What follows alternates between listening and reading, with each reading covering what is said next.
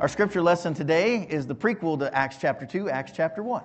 And we are looking at the ascension and the good words of the Lord to us this day. Let's share in God's good word together. So when they had come together, they asked him, "Lord, is this the time when you will restore the kingdom to Israel?" He replied, "It is not for you to know the times or periods that the Father has set by his own authority. But you will receive power when the Holy Spirit has come upon you, and you will be my witnesses in Jerusalem, in all Judea and Samaria, and to the ends of the earth." When he had said this, as they were watching, he was lifted up, and a cloud took him out of their sight. While he was going, and they were gazing up toward heaven, suddenly 2 men in white robes stood by them. They said, "Men of Galilee, why do you stand looking up toward heaven? This Jesus who has been taken up from you into heaven will come in the same way as you saw him go into heaven." This is the word of the Lord. Thanks be to God. Amen. You may be seated. It is my great joy and privilege to welcome our bishop, Bishop Jimmy Nunn. And Mary, thank you for being with us. Bishop Nunn became our Episcopal leader of the Oklahoma United Methodist Church and the Oklahoma Indian Missionary Conference on September 1st. And I think we're the second place you've preached these days in terms of church, so we welcome you. Thank you. Thank you, Dr. Foster. It's great to be here with you today. And I want to wish you, first of all, happy birthday. How's it feel to be a teenager? 15 years is a great accomplishment. And, of course, the church was planted a little bit before that, and many of you know this. You've got a great story and a great heritage, and I am so grateful today to be here with you, to be able to celebrate this birthday with you. And so, congratulations. I'm so thrilled to be here in Oklahoma. I've been here for, I don't know what day it is, but since September 1st, so how many ever days that's been. That's how long I've been here. Originally, I'm from Lubbock, Texas. My wife and I have lived there for 30 years, and we have 2 children, and we're delighted to be here. It's just a wonderful and great blessing to be here in Oklahoma and to be here in Acts 2 today on this special occasion. So thank you for coming today.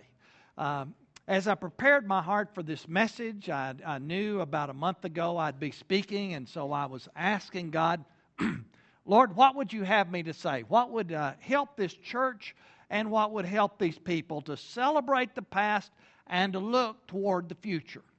And so I wanted to go backwards a little bit before the 2nd chapter of Acts to the 1st chapter of Acts. And the 1st chapter of Acts was one of these that prepares our hearts for what's coming in that 2nd chapter. And as I was preparing, I was out walking one night, and I noticed that there were a group of men, their heads were turned toward the sky. The sun on the horizon had dropped, and these guys were standing in the middle of an intersection, paying absolutely no attention to the traffic. It was coming from right, from left, all around them. And yet here they were, their gaze just set on something up above them. What was going on up there? And so as I looked a little closer, I noticed that they had their eyes fixed on something that had a green light and 2 red lights that were blinking on and off, on and off, on and off. And they were just fixated on those lights. And as I walked a little closer and I saw them, I got close enough to realize that the whole world around them had stopped. Their eyes were fixated on this thing that was on and off, on and off. And the closer I got, I finally realized one of them had a control stick in his hand. And the other ones were just talking like a bunch of 3rd graders. They were so excited. And what they were doing, they were out flying a drone. They were so excited. It was just like school kids. And as I walked by them, I thought of a number of things I could do, but I elected to leave them alone, just to pass by and let them have their fun. And I began thinking about where they were in life. Here they are in the middle of an intersection, paying absolutely no attention to traffic. It was getting dark. Don't you know their mothers would be upset with them if they saw what was happening? They weren't paying attention to anybody else. They were in the middle of a beam me up Scotty moment. And so I let them go. Does life get any better than that? Well, once I passed this group, a couple of thoughts came to mind, and one of them was this. And if you know me well, you'll understand why this first thought came. My first thought was, how much do one of those things cost? The second one, I marveled at the capacity these guys had of being able to block out the whole world around them and focus just on that one thing. And then as I walked a little further, I thought, there's got to be a message or a parable in that story somewhere. And so I let my mind wander to the Scripture. And it fell on this Scripture in Acts 1. And I'm going to talk about today just the question that was raised at the end. Why do you stand there looking up?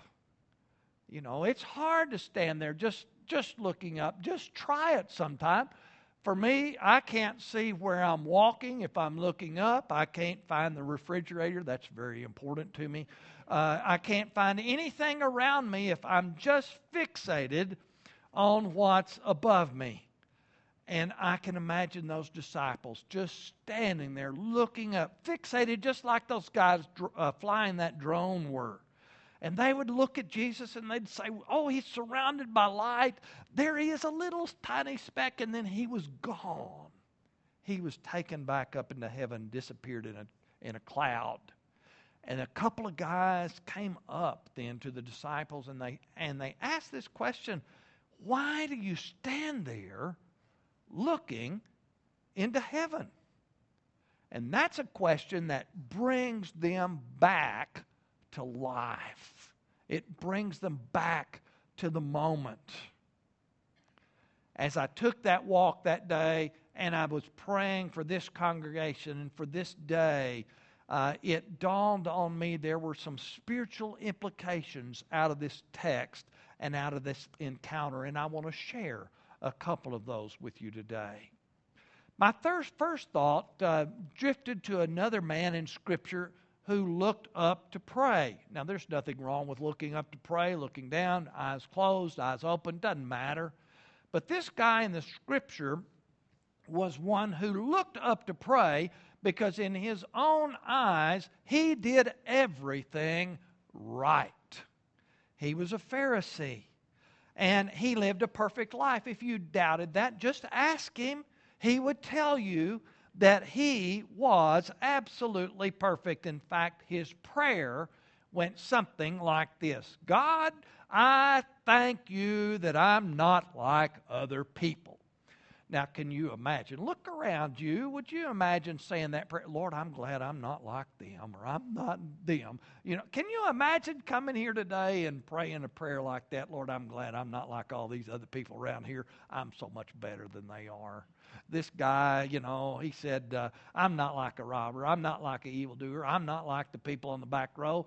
In fact, on the back row was a tax collector. He was sitting in my seat. It's the very last one by the door. That's my chair. And the Pharisee says, I'm glad I'm not like him. I do all these good things. And he was a great member of his church. Well, membership today has changed. It's not about just coming and showing up and bragging to God on how good you are. Boy, I would not last 1 second in a church like that, would you? Membership has changed. The meaning of church has changed. And I want to illustrate with this with a story. Many years ago, I went to the hospital to see a guy who was sick. He was a prominent car dealer in Lubbock, and that's where I'm from, Lubbock, Texas. I probably said that already, but anyway, if you hadn't picked up on the accent, somebody said, I know where you're from, but I want to tell you, you are having the privilege of hearing English spoken without an accent this morning. So anyway, this guy was from Lubbock, and he was in the hospital, and we visited well together. He was quite a character, and he said, wait a minute, before you go, let me write a check out to the church. And so I thought, well, yeah, I'll wait on that. So he wrote out a check and folded it up, gave it to me, and I was putting it in my pocket and was going to take it to the office. And he said, oh, no, I want you to look at that check first. So I looked at it, and I saw, this is a check for $9,000. I thought, well, that's really a generous check. And he said, well, don't look at the amount, which, you know, that's what I think it's for. Look at the amount. Look at what it's for. And so I looked on the little for line, and it said, sinning dues. Sinning dues. And so this guy, you know, how could I walk out the door after receiving a $9,000 check for sinning dues? So I talked to him a little more, and we visited, and I found out from him he really didn't see the need to go to church anymore. He didn't pray. He didn't do any of the spiritual disciplines. But he said this, I appreciate being part of the organization, and I feel an obligation to support it. Well, the church has changed from that, hadn't it? Church, that's not the church. But you know, when I left there, in hindsight, I should have told him, go and sin some more. The more sin, the bigger the check. If that's the way you're going to look at it, go sin a lot and send us a big check.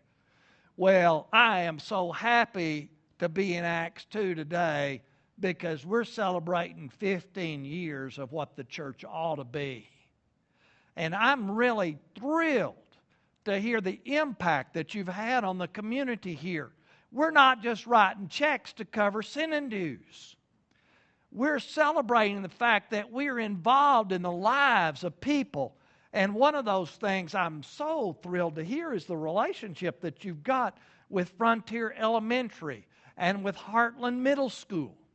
And we celebrate that relationship not by just looking backwards, but by looking forwards, because this church is called to make a greater impact on the lives of people in the future. That is wonderful. And also I'm celebrating the outreach that you've got, including outreach to Syrian refugees. And I saw pictures of some of the 13 wells that this church has drilled for people in Guatemala and El Salvador. And I can guarantee you firsthand, if you've seen horrible, polluted, disease-carrying water, a water well is a miracle in the lives of people who receive that gift. Thank you, church. You've partnered to help the poor, even in this region, through agencies, and you've done that on your own as well. And some of those partnerships include the Hope Center of Edmond, the Regional Food Bank of Oklahoma, the YMCA, Skyline Urban Ministries, and the Jubilee Partners. You guys are doing a lot of ministry outside the walls, which is what we're called to do as a church. Happy birthday. Can I get an amen from you? Amen. All right. I've got one other thought I want to share with you today. Now, I asked for the amen before I told you I had one other thought. But this one is a little more introspective. I want us to think inside a little bit more. And I want to share a story with you that happened to me recently. I was going to a store in the mall the other day. I love going to the mall. I love going to stores, don't you know it? And I was in the parking lot and walking up there, and as I was walking toward the door, here was this woman. She had 2 kids with each hand and talking on cell phone at the same time. I don't know how you can do that, but she did it. And was just giving a tirade to the person on that other line. She was yelling in that phone, said, I am through with her. I'm never talking to her again. I'm through. And she yelled at her kids, get in the car. Well, wouldn't you get in the car after that? I'd almost want to get in the car. I had heard, that's all I heard, except for those few words that I did hear, but I'm trying to keep this message pulpit quality. Whew, I heard enough. So I lengthened my stride a little to where I could get on in that store. And I realized as I walked in, there was a woman who'd lost hope. There was a woman who was really, really stressed. Probably not a bad person. Really, really stressed. And her children and whoever was on the other end of that phone line was experiencing her wrath. And I even caught a little of it. Do you know when hope is gone, wrath is often the replacement? When hope is gone, despair sets in. And I remembered the question in this text, why do you just stand there looking up? And one reason we just stand there looking around or looking up for help is because we're trying to find hope again. And when we've lost our hope, the place we look for hope is the same place we last saw hope. And even though there are many people who are dropping out of church nowadays, the last place they had hope was in the church. And people come in asking the question, is there any hope for me here? Everybody experiences moments of hopelessness. Everybody. And during those times, we spiral downward. We feel lost. We get angry. We are alone. We are depressed. And there are a lot of reasons for it. Losing a job.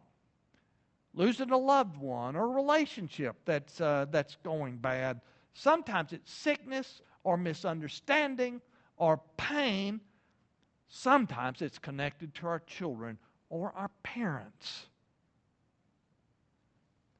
Loss of hope comes to us from many, many ways. But I tell you today, one reason we're celebrating 15 years of Acts 2 Church is because this is a place where you can discover hope again. If you've lost hope, if you feel inadequate, if you're looking for a word of encouragement, this is a place you can find that. That's what we're built on. That's what we're about. I want to ask you to do something. I did this long ago whenever I had lost some hope. And this is really it's an exercise, but it's a spiritual exercise. And so just imagine with me that you're looking at the face of God, the face of Jesus. And He's looking at you. And I want to ask, what expression does God have on His face when He's looking at you? Is He angry? Is He bewildered? Is He disappointed? Is He confused? Is He judgmental?